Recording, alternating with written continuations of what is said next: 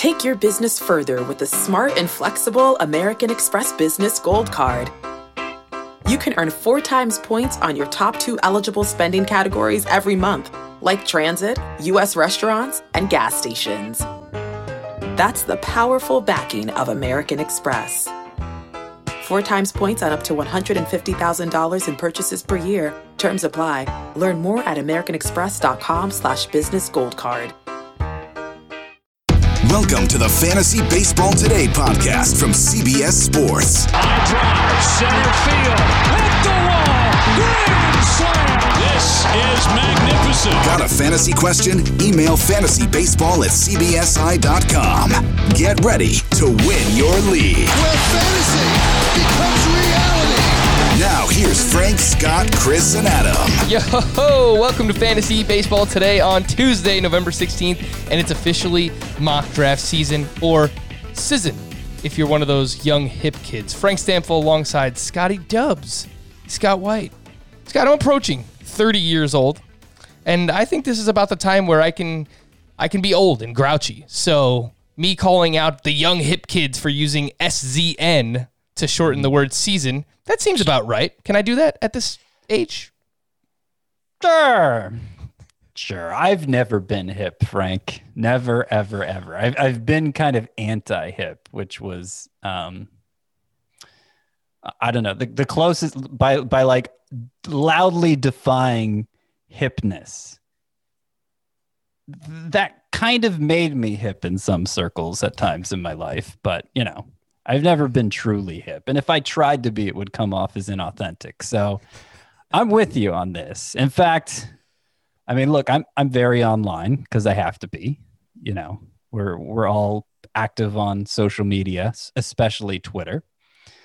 The whole meme thing, though, you know, you can't help but get into it when you're that online. But the whole meme culture, it's basically just inside jokes for people who are very online to hold over people who aren't, right? That's all it is. That's all memes are, right? Inside jokes for a very large inside group. Yeah, that makes sense. And I fully support it. I know that you're a big GIF guy. I appreciate the GIFs as well. So there you go, Scott. You always sell yourself short, man. I mean, come on. The hipness, the GIFs, the GIF king. Give yourself a little bit of credit here, Scott. Come on now. Am I the GIF king? I actually pronounce it GIF, so I don't know if that... Oh, yeah. I've heard this be an issue in the past, you know. I'm surprised it's taken us this long to actually finally address... How long have I been here? 8 months, 7-8 months, and we have never addressed the GIF versus GIF discussion. Mm-hmm. I still don't know what's right, but I've always said GIF, and it sounds right to me. Well, the creator called it GIF, so that's what I'm going by. But that sounds like peanut butter to me. Well, what does GIF sound like? Something that's sounds wrapped up and under the tree, right? Sounds like a moving image on Twitter if I've ever seen one. Today on the show, we are going to review our first 12-team Roto mock draft of the offseason, and we've got some news. So some pretty big news. So it's worth addressing right here at the top. We'll get it out of the way. Scott, Mike Clevinger signed a 2-year contract extension with the Padres. That's nice. Congratulations for Mike Clevinger. Oh, and he'll have Tommy John surgery this week. I love how the Padres Twitter just kind of snuck that in. We have signed Mike Clevinger to a 2-year contract extension. Next line. Oh, and he will be having Tommy John surgery this week. So he will miss the entire 2021 season. We will not see Clevinger again until 2022, which means maybe we see Mackenzie Gore sooner rather than later. And it's quite relevant considering we had the Welsh on last week to talk about prospects. Yeah.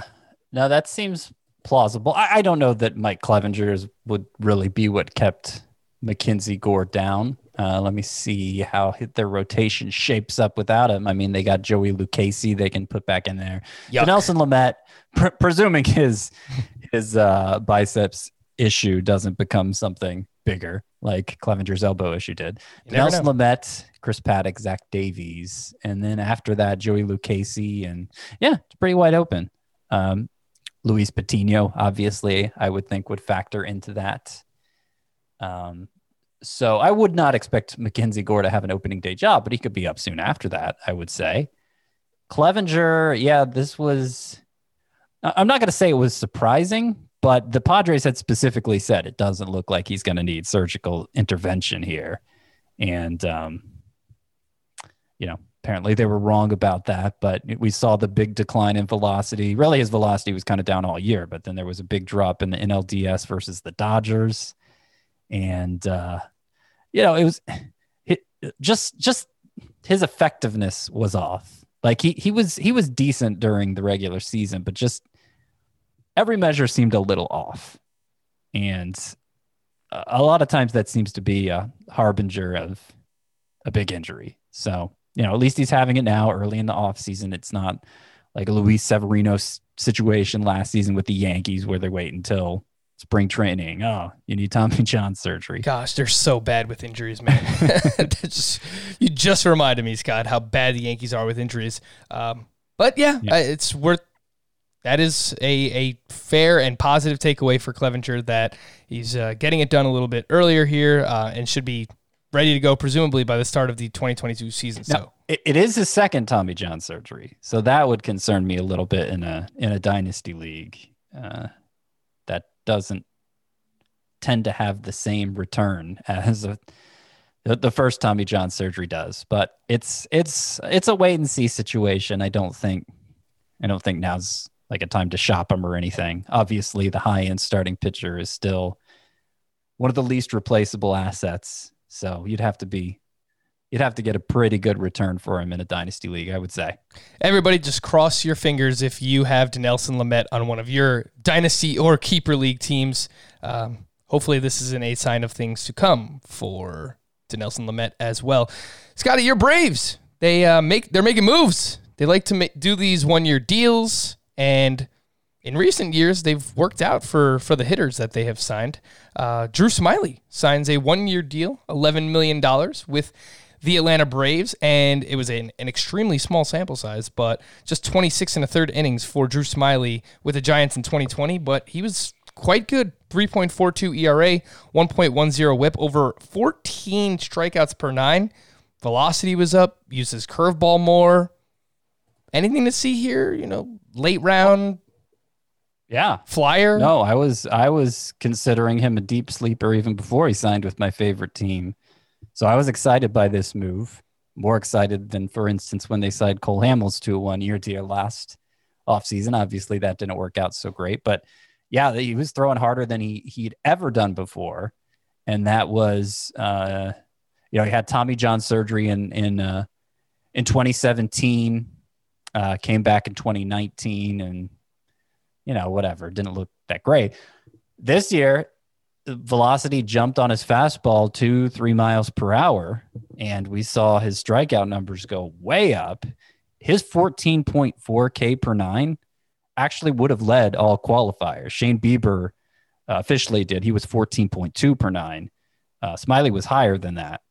He missed some time with injury even within this year, which is why he didn't qualify himself. Also, his season high in innings was 5 1/3. That was pitching for the Giants, so I don't know. I'm not going to count on him being a 6 inning per start guy next year, but considering this was his second year back from Tommy John surgery, he was missed some time with injury within it. There was the weird buildup. I could understand the Giants playing it extra cautiously with him, but he has a 3-pitch arsenal. He's an efficient strike thrower. So it seems like he should be capable of going deeper into games. And if he can hold that velocity, it seems like there's big strikeout potential there. So I definitely see him as a sleeper. I may have overstated the efficiency. He actually had 3 walks per 9 last year, so he's not a big strike thrower, but let me see what his pitch counts were. Yeah, a lot of his starts, he was like between 60 and 80 pitches. So it seemed like he was leaving something on the table there.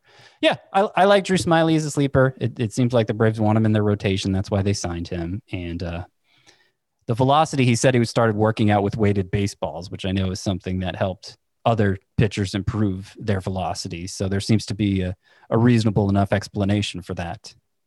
And it seems relevant since we're talking about a Roto mock draft that we did today on the podcast. But Smiley is probably someone who's better for Roto leagues. You talked about him not really going deep into starts, but if he give you 5 innings with some strikeouts, I think he's someone that might actually be relevant for 2021. So just remember the name, Drew Smiley. Speaking of the Braves, Mike Soroka is recovering from a torn Achilles, which he suffered in August of this past season in 2020. He is throwing off flat ground. More on him a little bit later on. The Marlins hired Kim Ng as their new general manager, the first female GM in Major League Baseball history, which is awesome to see. So congratulations to the Marlins and Kim Ng. And hashtag MV free. A lot of Braves notes. I didn't even plan this. It just kind of happened. MV free. Freddie Freeman takes home the National League MVP.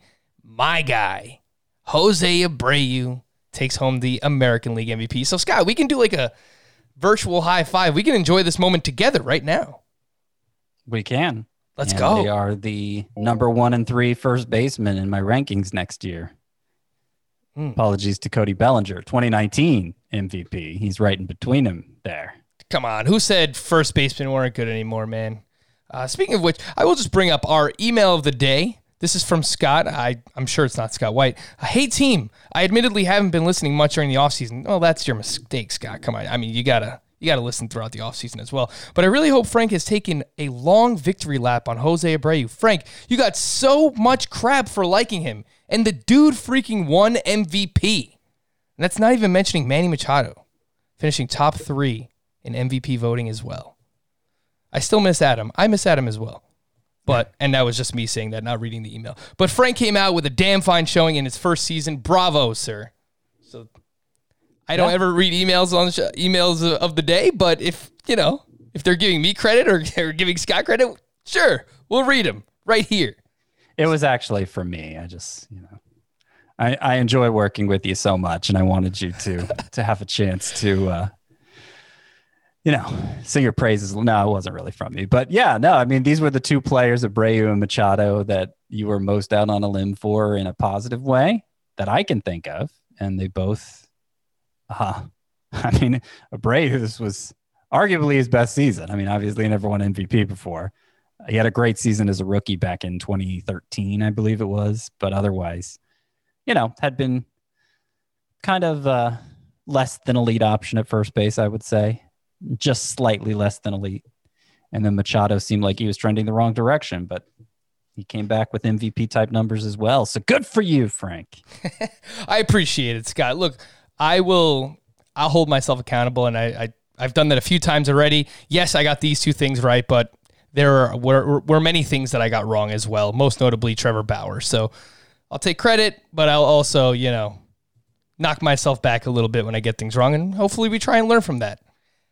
Last thing I wanted to mention was that the NBA draft is this week, and coverage on CBS Sports HQ starts at 7 p.m. Again, that is Wednesday, November 18th. So if you are a New York Knicks fan like I am listening to this is our favorite time of year because it is the only joyful time of year, the NBA draft, this Wednesday. Make sure you watch CBS Sports HQ for coverage. All right, Scott, our first 2021 mock draft.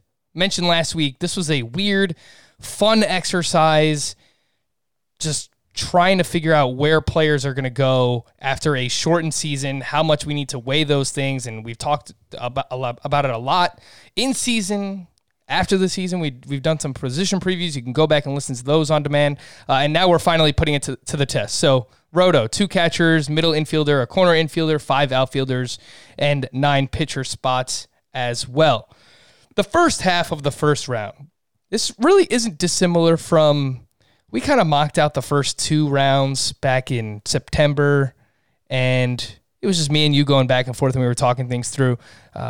So the first 6 picks of this mock draft are very similar. Mike Trout went first overall. Ronald Acuna went to you, Scott. You had the 2nd overall pick. Mookie Betts went 3rd. Isaac Fernando Tatis Jr. 4th overall. Trey Turner, and then Juan Soto at 6. No pitchers here. And this has been a topic of conversation on fantasy baseball Twitter recently, Scott, so I figured I would ask you, should Trout still be the first overall pick in a Roto league? His steals have gone from 24 in 2018 to 11 in 2019 and then just 1 here in a 60-game season. So you can't put too much weight on that. He seemingly misses some time every single year with an injury. Should he still go first overall in a Roto mock draft or even a Roto real draft? In Roto, I don't have him first, but I have him second. So I'm not going to hold it against anybody for taking Trout first overall. Obviously, you can't get much safer than that, but I do think you're probably leaving some stolen bases on the table, and that is an important category to fill early. So I have Acuna as my number 1 in Roto still. I took him second here in this particular draft. But then I have Trout 2, Betts 3, Tatis 4th. So other than the Trout and Acuna being flipped there at the top, this played out. Those first 4 picks played out exactly as I would have done it. Now, I would have slotted a couple pitchers, Bieber and DeGrom, ahead of Turner and Soto. And I actually would have had Soto ahead of Turner. But, we're talking about players being flipped 1 or 2 spots pretty much throughout this first round. So it's difficult to quibble too much. Yeah. So, I mean, everyone's doing a good job thus far in mock draft season. Things weren't too crazy. We didn't see any egregious picks here in the first round. Personally, I think I would put Mike Trout 4th. I think I would take Acuna, Betts, and Tatis all ahead of him just because they have 30 homer, 20 steal potential at least, and probably more steals for Acuna as well. But to each their own. I would lower Mike Trout just a little bit, but I think once you get into that Juan Soto starting pitcher range, yes, obviously Mike Trout should be gone at that point. Picks 7 to 12 in the first round, the second half of this first round. That's when we start to see the pitchers go off the board. It's got Shane Bieber at 7, Jacob deGrom at 8, Trevor Story at 9, Christian Yelich at 10, Jose Ramirez at 11, and Cody Bellinger at 12. I will also mention Garrett Cole went at 13 with the first pick of the second round. So we see 3 pitchers go between picks 7 and 13. Seems like those 3 pitchers are all interchangeable, and all the rankings that I've seen, Scott's rankings, my rankings, even other people, it seems like it is some order of Bieber, deGrom, Cole here at this point in the offseason. Scott, a theme for 2021 drafts will be figuring out what to do with these players who just had down 2020 years, which it's not even really a full year. It's just such a small sample size. We see Christian Yelich and Cody Bellinger go at 10 and 12 respectively here. Both were sub 800 bats. Do you agree with them going in this range? Sub 800 OPS bats. Yes. I do. I have Yelich, I think, exactly 10th. I think I have Bellinger 13th now, so out of my first round, but, that's 1 spot off. I mean, obviously, we know what the ceiling is for these two. It's a top 5 ceiling. I have a little more optimism for Yelich reaching that ceiling again because he basically did it 2 years in a row, while Bellinger just has the 1 year. But with players that high end who are still in the prime of their careers, if things went askew for them over a 2-month stretch, I'm not putting much stock in it at all, and I'm probably going to be. I mean, we'll see depending how far we make it through this draft. I'm going to put I'm probably going to have a lot of stock in those types of players. In the case of Yelich and Bellinger specifically, Yelich still hit the ball really hard. His strikeout rate was just unusually high. Bellinger, the most obvious change from 2019, his MVP season, to previous was his strikeout rate was way down in 2019. Great improvement there. And that actually held into 2020. So if he was able to continue with that thing he improved the most, then I think he's going to be great still in the long run.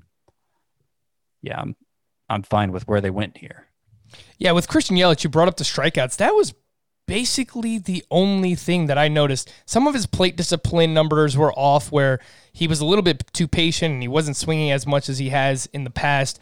But he had a 30.8% strikeout rate. This is Christian Yelich in the shortened 2020 season.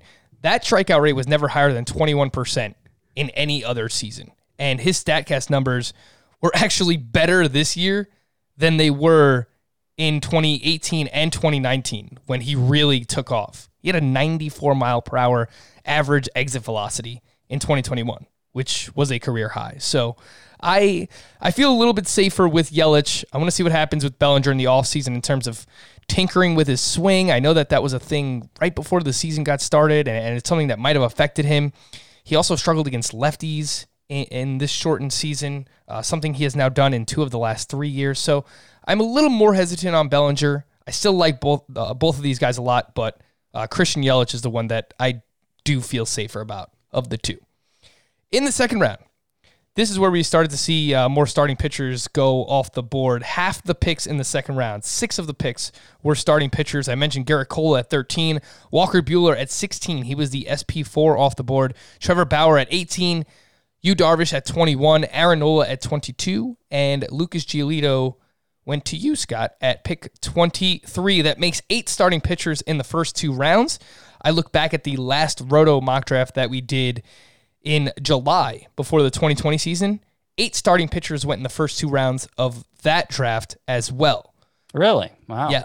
Does anything look egregious here, Scott? I was thinking maybe Walker Buehler. He went at pick 16 as the 4th starting pitcher, and I know you have him at SP 13 in your early ranks.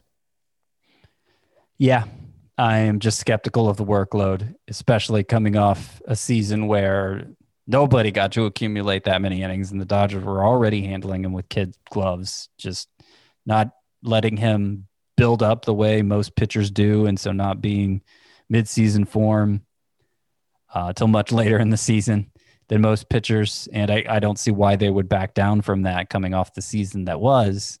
So I'm, inning for inning, he might be a stud, but I'm skeptical that the innings are going to be there like they will be for these other pitchers, and I wouldn't take him until some point in round 3, which means I'm probably not getting him. I will just point out for Walker Buehler, his innings pitched in the last 3 seasons, 61 this past year. This is regular season and postseason combined. 195 in 2019 and 173 in 2018. So he's never actually broken 200, even with the postseason included. But hey, I mean, if he can get us 170, 180 this upcoming season, he probably will be really good in those innings. But it is. Yeah. If that happens, I would be surprised if it does, just because of how frustratingly cautious they've been with him. I mean, they basically haven't given him a spring training, which means very slow out of the gate. And yeah, that's 2 years in a row that they just have gotten him off to slow starts, whether it's by design by them or if it's by design by him. And they have a lot of pitching depth too. David Price will presumably be back. I guess he could still opt out for next season too if he wanted to. But David Price, they have all these young kids, and Gonsolin and Dustin May and Julio Arias. So we'll see what happens with the Los Angeles Dodgers. And again, you could find all the results of this mock draft on tbssports.com/fantasy-baseball. There's an article there where you can follow along and take a look at the results as well. In the third round, Scott, a few hitters stood out to me here. Nolan Arenado went at 27. Corey Seager went at 31. His ADP last season, entering 2020, was 125. So he's moved up about 100 picks from where he was going before 2020. Anthony Rendon was at pick 32, and Bo Bichette went at 34. Scott, I think if you starting pitcher in your draft, and I'm not saying that is a viable strategy. I'm still kind of figuring out my strategy here throughout the offseason. But if you do, I think that if you're trying to find an anchor in the third round, assuming Arenado remains with Colorado and he's healthy and he's in Coors Field, I don't see any reason to believe he wouldn't be his normal self. And Anthony Rendon, I think if you get either one of those guys as your first hitter, I'm not really mad at that. Yeah, and frankly, Corey Seager performed like a first rounder this year, right? Oh, yeah. And then was even better in the postseason. I'm not sure. Could you look up quickly if he finished in the top 12 among hitters? Yes. I know the fact that he's not much of a base stealer may have pushed him slightly out of that, but he was a Mike Trout level hitter. So, obviously 2-month sample, It was closer to 3 months with the playoffs, I guess, which adds some legitimacy to it. But there's going to be some reason for skepticism that he can sustain it completely heading into next season. But I think there's a good chance here in the middle of round 3, he's a bargain. And, it might go well for you if he ends up being your best hitter. Seager was the 12th best hitter in Roto this past season, and he was the 18th best player overall. You're getting him in the middle of the 3rd round. So if you trust it, he has a lot of injuries in his past, so I don't want to completely overlook that. But if you think that this is who Corey Seager is, and Scott, we were all excited about Seager heading into the season, and I had a decent amount of Seager this year, and it seems like he built off of it in the postseason. If he can remain healthy, I don't see why he can't be a 300 hitter with close to 30 home runs and great counting stats, because he's in a great Dodger lineup. So, again, that is Corey Seager. Bo Bichette, just the last name I wanted to ask you out here, Scott, going at pick 34, his ADP entering 2020 was 68. So that would have put him in the 6th round, and now you have to use a late 3rd. I would say he's probably just going to settle in as a 3rd round pick in 2021. Is this too early for Bo Bichette? I kind of think it is, because if we chop up his season pre-injury, so his hamstring, right? It was a leg, knee. He had a sprained knee. It was a sprained knee. If we chop up his season into pre-knee and post-knee, post-knee wasn't so great. Post-knee was 15 games. He hit 242 with no home runs. That was 15 games. And then pre-knee was 14 games, and he had 361 with 5 home runs, 4 steals. So that was like his whole season. We're talking about 14 games where he was awesome. And like 14 games, as small as we're talking about the sample for everyone else, that's obviously nothing. He could end up being this good. I mean, obviously he has a great prospect pedigree, and he got off to a promising start as a rookie in 2019 and all of that. But, we weren't drafting him in the 3rd round based on that performance as a rookie. And I think 14 games of him doing something more is not enough to win me over to drafting him this high. Bichette has played 75 career games thus far in the majors. And in those games, he's batting .307 with 16 home runs, 50 runs scored, 44 RBI, and 8 steals. If you double that, which is, of course, dangerous territory, but if you double that, that's 150 games, 32 home runs, 100 runs scored, 88 RBI, and 16 steals. So seems like that would be a pretty damn useful player in Roto, and he has the prospect pedigree. And I made this comp during our shortstop preview that I kind of get Fernando Tatis vibes, where we're a little bit hesitant, and he has that prospect pedigree, and I think that there's a big upside, but we might be worried just because we don't know what the floor is. We think the upside could be massive, but we still are not sure of what the floor is. And he is going later than where Tatis was going last year. I'm not saying, he's going to turn into the player that Tatis is now, but there is a lot of upside when it comes to Bo Bichette, and a lot of people that are excited about him. So just a name to monitor in the offseason in terms of ADP. The 4th round. I dedicated this round, Scott, to players we're not used to seeing drafted this early in drafts. Tim Anderson went at Mr. Anderson. I can do that now because I saw the first 2 Matrix movies. I haven't seen the 3rd Matrix movie yet. Tim Anderson at 38. Eloy Jimenez at 40. Marcell Ozuna at 41. Kyle Tucker at 44. Zach Gallen at 45, selected by me. Kenta Maeda went at 46. Scott, for me, Tim Anderson has really been a stud since the start of the 2019 season. We knew that Eloy, Tucker, and Gallen all had upside entering 2020. We were somewhat excited about them, and basically they hit on that upside. Marcell Ozuna is a little bit different in that he's been inconsistent the past couple of seasons. He's had 2 really great seasons in the past 4 years. And then Kenta Maeda has shown us flashes in the past, but never of being this good. And he did have a great schedule. So you can include all the names, but specifically the ones that I thought stood out to me were Ozuna and Maeda. Do you have a problem with them going potentially in the 4th round for 2021? No, I rank them to go there. There is some hesitation since it's built on a 2-month sample where they were amazing, but a 2-month sample from players who have a pretty extended track record of performing less than that. It helps that in both Ozuna and Maeda's case, we long suspected them of being capable of more, and they lived up to it last year. It's for both of them though. It's a situation where if you look at where they rank positionally, I have a hard time justifying ranking them lower than this. And so if I'm ranking them at this point positionally, this is the part of the draft where you can expect them to go. I'm not sure if I'm going to be enthusiastic about drafting them here. So Kenta Maeda went 10th in the 4th round with the 10th pick of the 4th round. And I drafted Brandon Woodruff right after that. So I suppose if Maeda was still there, I would have been drafting Maeda myself because I rank him ahead of Woodruff. So, yeah, I mean, it makes me a little nervous, but I think it's appropriate for both of them.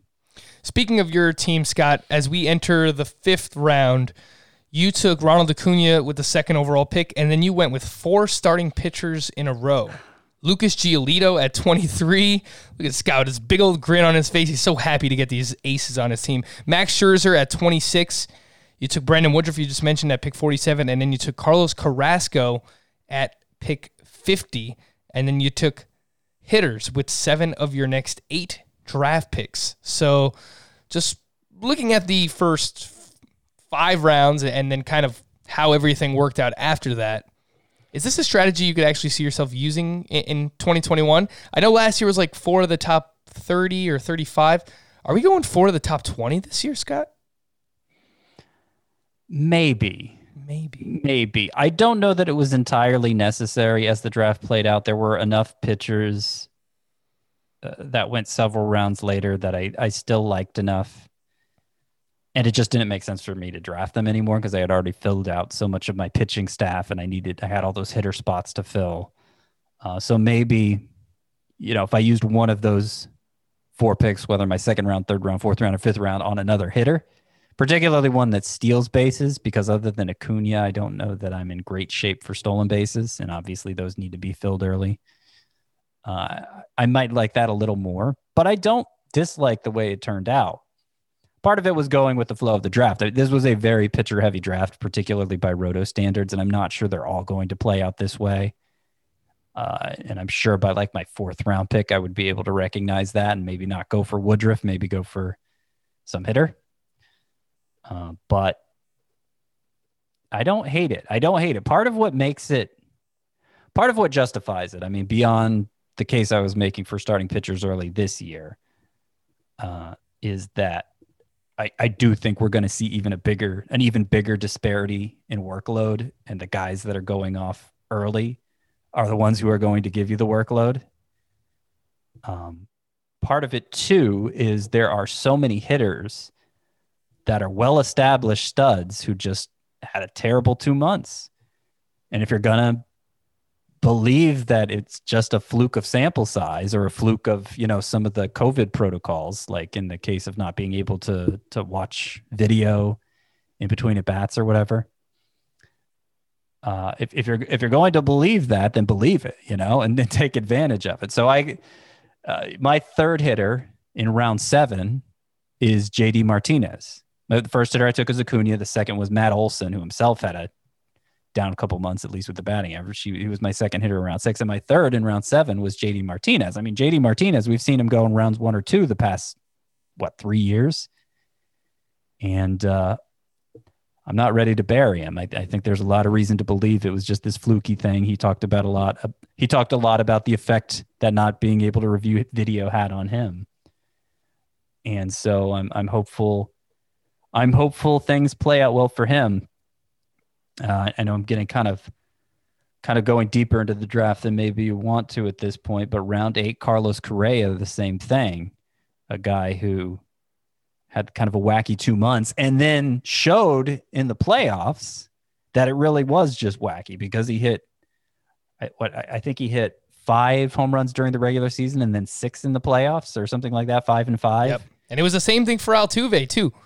Yeah. And I think that this final point that you're making, Scott, is the main one, where if you want to lean into starting pitching early, that means that you are confident in the middle rounds of hitters. And if you do think 2020 was just kind of some short season sample size that you're not really worried about when it comes to established hitters, then you 100% should take advantage of the discounts that you're getting on these players. Gleyber Torres went in the late 6th round of this draft. JD Martinez went in the 7th. Javier Baez went in the 7th. Carlos Correa went in the 8th. So you are getting, I got Austin Meadows, I believe, in the 7th round as well. Not as much of a track record, but still a player that I think is very talented. If you trust the talent of those hitters, then you should want to get pitchers and pitching volume in particular early on, and then kind of lean into those discounts that you're getting in the middle round. So that was definitely one of the takeaways that I noticed early here in this mock draft, and I agree wholeheartedly. We're going to take a quick break. I just want to remind everybody that if you enjoy fantasy baseball today and you want to see what all of our guests look like that we've had on the podcast, we've had the Welsh, we've had Jeff Zimmerman, we've had Nando return, we had El Melchior return. If you want to see what these guys look like, check out our YouTube channel, Fantasy Baseball, youtube.com/Fantasy Baseball today. Of course, one time Scott inhaled a fly. That was great. You just never know what's going to happen here on Fantasy Baseball Today. So please, make sure to check out our Fantasy Baseball Today YouTube channel and, of course, our Facebook group where we have lots of keeper and dynasty questions. And Scott and I are dropping our latest articles and rankings in there as well. That's facebook.com/groups/Fantasy Baseball Today. You can find both of those links in our episode description.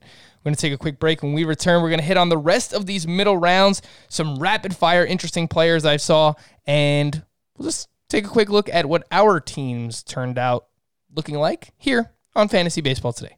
Passion, drive, and patience. The formula for winning championships is also what keeps your ride or die alive. eBay Motors has everything you need to maintain your vehicle and level it up to peak performance. Superchargers, roof racks, exhaust kits, LED headlights, and more. Whether you're into speed, power, or style, eBay Motors has you covered. With over 122 million parts for your number one ride or die, you'll always find exactly what you're looking for. And with eBay Guaranteed Fit, your part is guaranteed to fit your ride every time or your money back. Because with eBay Motors, you're burning rubber, not cash. With all the parts you need at the prices you want, it's easy to make your car the MVP and bring home huge wins. Keep your ride or die alive at ebaymotors.com. Eligible items only, exclusions apply. Live Nation presents Concert Week. From now through May 14th, get $25 tickets to over 5,000 summer shows. That's up to 75% off a summer full of your favorite artists like 21 Savage, Alanis Morissette, Cage the Elephant, Janet Jackson, Meghan Trainor, Peso Pluma,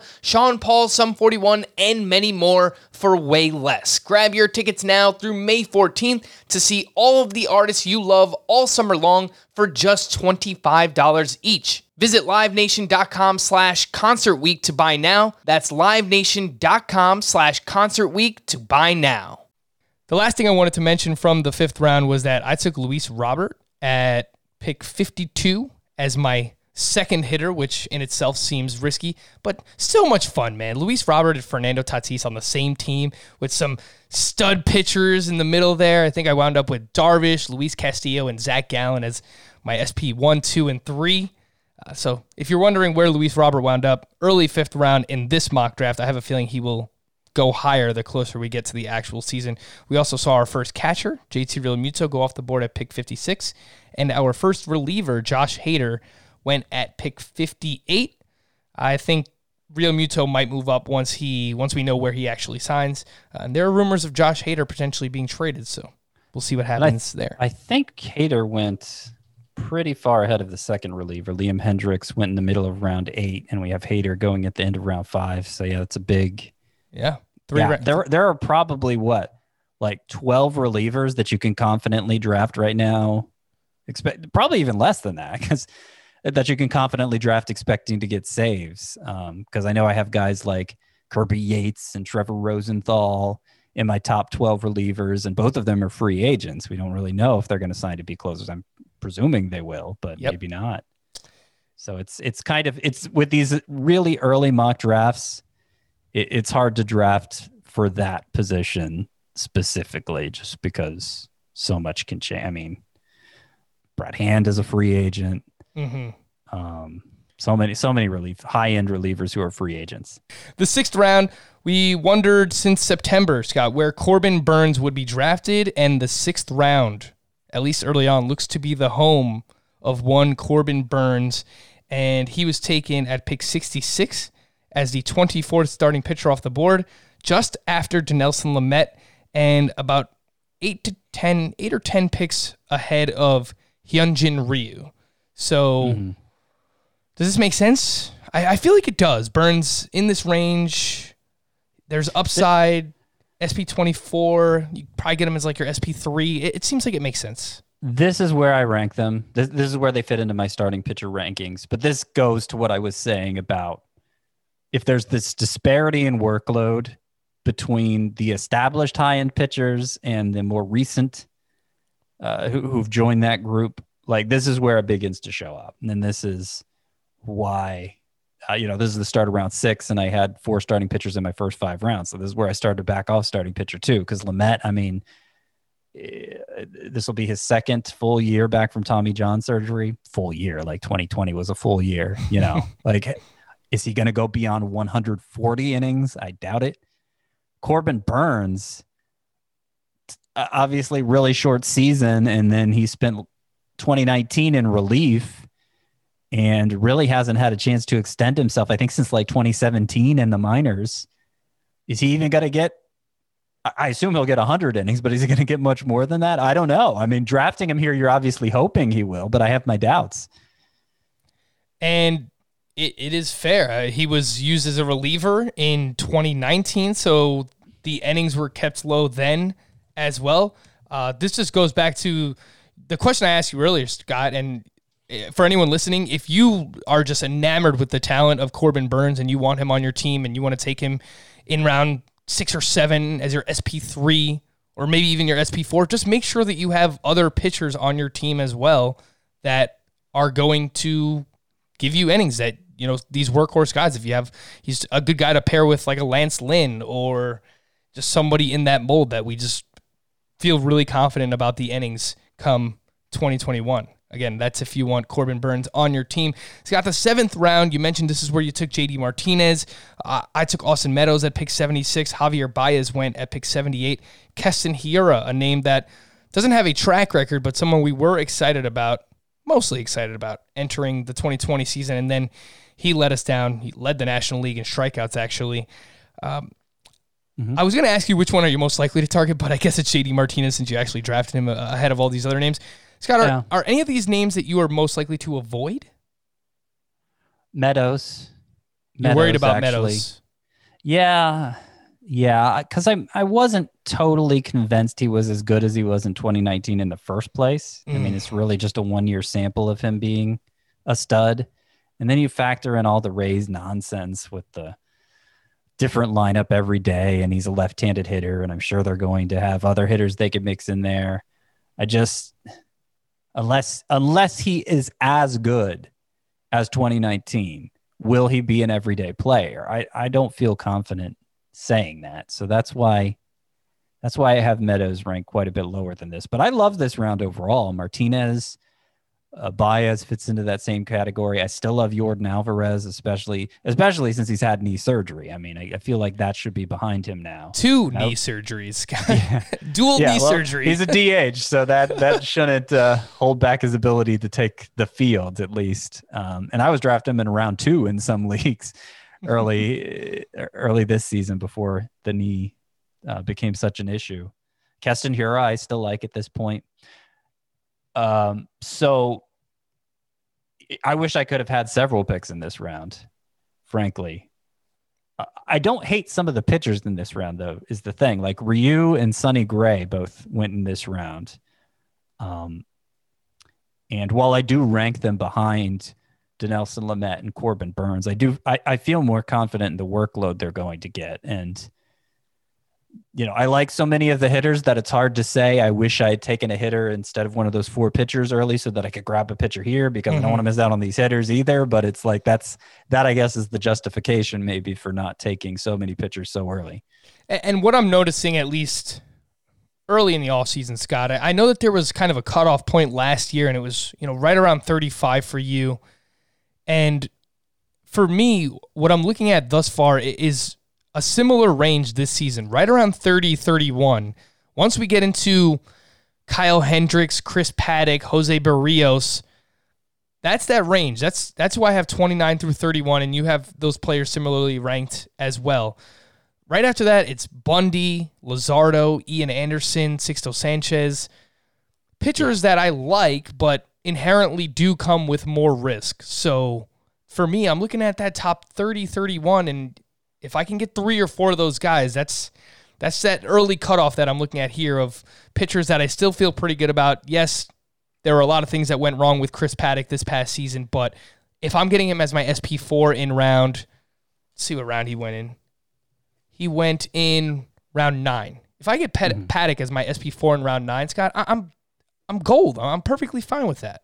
And Barrios too. He went at the end of round 8 because they have a full season of being studly. So I don't put the same level of performance risk on them that I do on like an Ian Anderson or a Jesus Luzardo, who, obviously a tiny sample size of being good, and they weren't good across the board either. I mean, Ian Anderson had some control issues. Jesus Luzardo had consistency issues. So I put the cutoff at about the same point where I like the upside of Ian Anderson and Jesus Luzardo, but there's obvious workload risks there. There would be anyway, just because of their age, but especially coming off the short season. And then there's more performance risk too. So there's still upside plays, but I don't want to have to rely on upside plays at starting pitcher because there's not much recourse if they don't pan out for you. Let's quickly just wrap up here with taking a look at our teams and how they turned out, Scott. And we mentioned you went with the starting pitcher early strategy here. Looking at your infield, you wound up with Salvador Perez. My guy, Salvador Perez. Look at, I love the way this worked out. Salvador Perez, you got round 11, right? I got him in round 11. It was late. I feel like he was going that late this year. Yeah, round 11 at pick 122. If people are not buying into Salvador Perez, I'm perfectly fine getting him in round 10 or 11 as my first catcher on a roto team. So you wound up with Perez, Buster Posey, you got Matt Olson, Nick Madrigal, Josh Donaldson at third base, Carlos Correa at shortstop, Didi Gregorius at middle infield, and Paul Goldschmidt at corner infield. That rounds out your infield in general on this roto team. So considering you waited, there was some injury risk with Madrigal. He had shoulder surgery, and Donaldson was just banged up this year. But in general, what do you think about this group of infielders?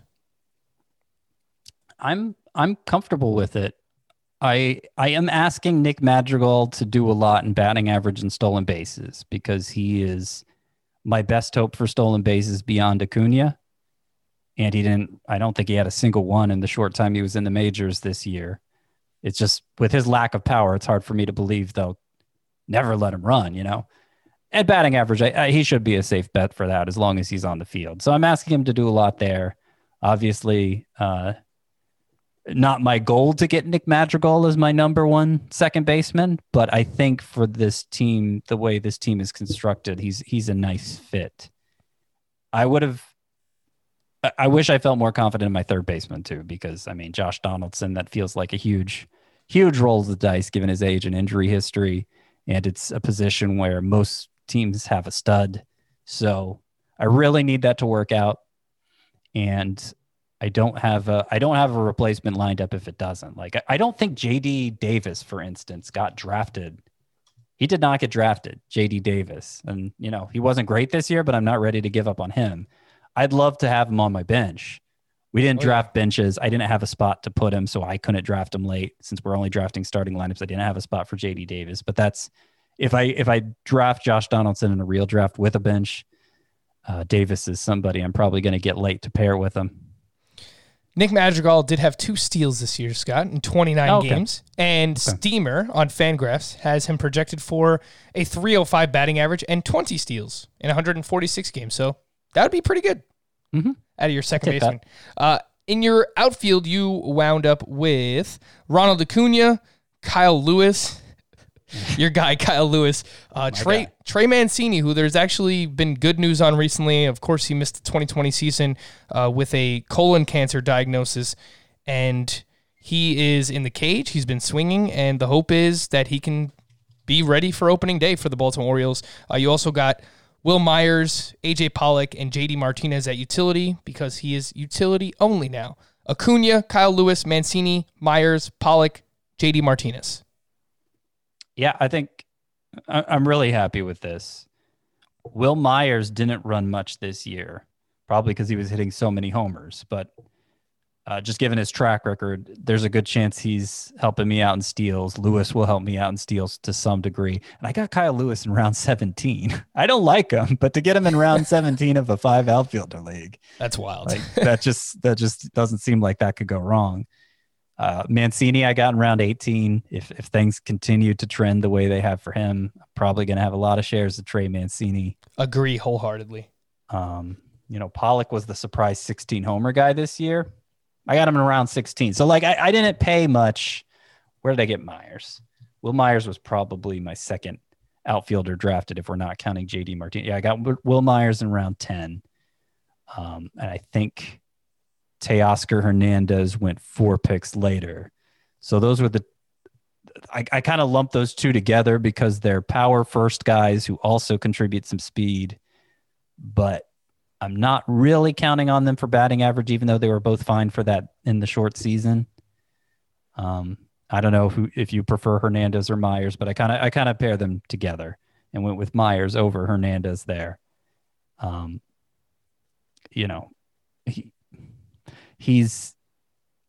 don't know that I necessarily feel confident with him as my number 2 outfielder, but when you consider number 3, 4, and 5 here, I think it's a strong outfield.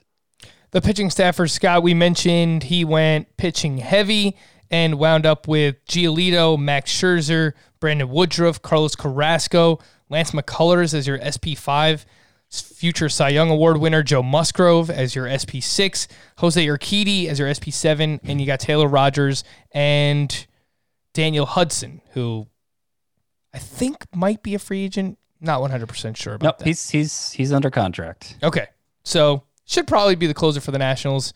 I mean, slam dunk at starting pitcher here, Scott, and I know you usually wait on relievers anyway. Yeah. Yeah, I for spending 4 of my top 5 picks on starting pitcher, I actually wish it looked a little better than this. I mean, how much better can it be, Scott? I mean, I compare my top 4 to other teams' top 4, and I'm like, am I clearly beating this team in starting pitching? And, some teams I can certainly say that about, but there's some that I can't, and they didn't invest quite as much as I did. So that's why I'm not totally sure I'm all in on this approach. But I ended up with not just those 4. I ended up with 5 of my top 40 by getting Lance McCullers there too. Obviously, he's not a sure thing. He's more in that Ian Anderson, Jesus Luzardo category, but I like the upside, and I don't necessarily need him to come through, but if he does, then that's obviously going to make my pitching staff really strong. And I got 2 possible closers for not investing much there. I never invest much in closers. I hope to get a third at some point, but no complaints about the pitching staff. It's obviously the strength of my team. And if you want to see who I wound up with on my team, you're going to have to find it at cbssports.com/fantasybaseball. You can find the article there with all the draft results. We'll drop this in the Facebook group as well. For Scott, I am Frank. Thank you all for listening and watching Fantasy Baseball today on our YouTube channel. We'll be back again on Thursday. Bye-bye.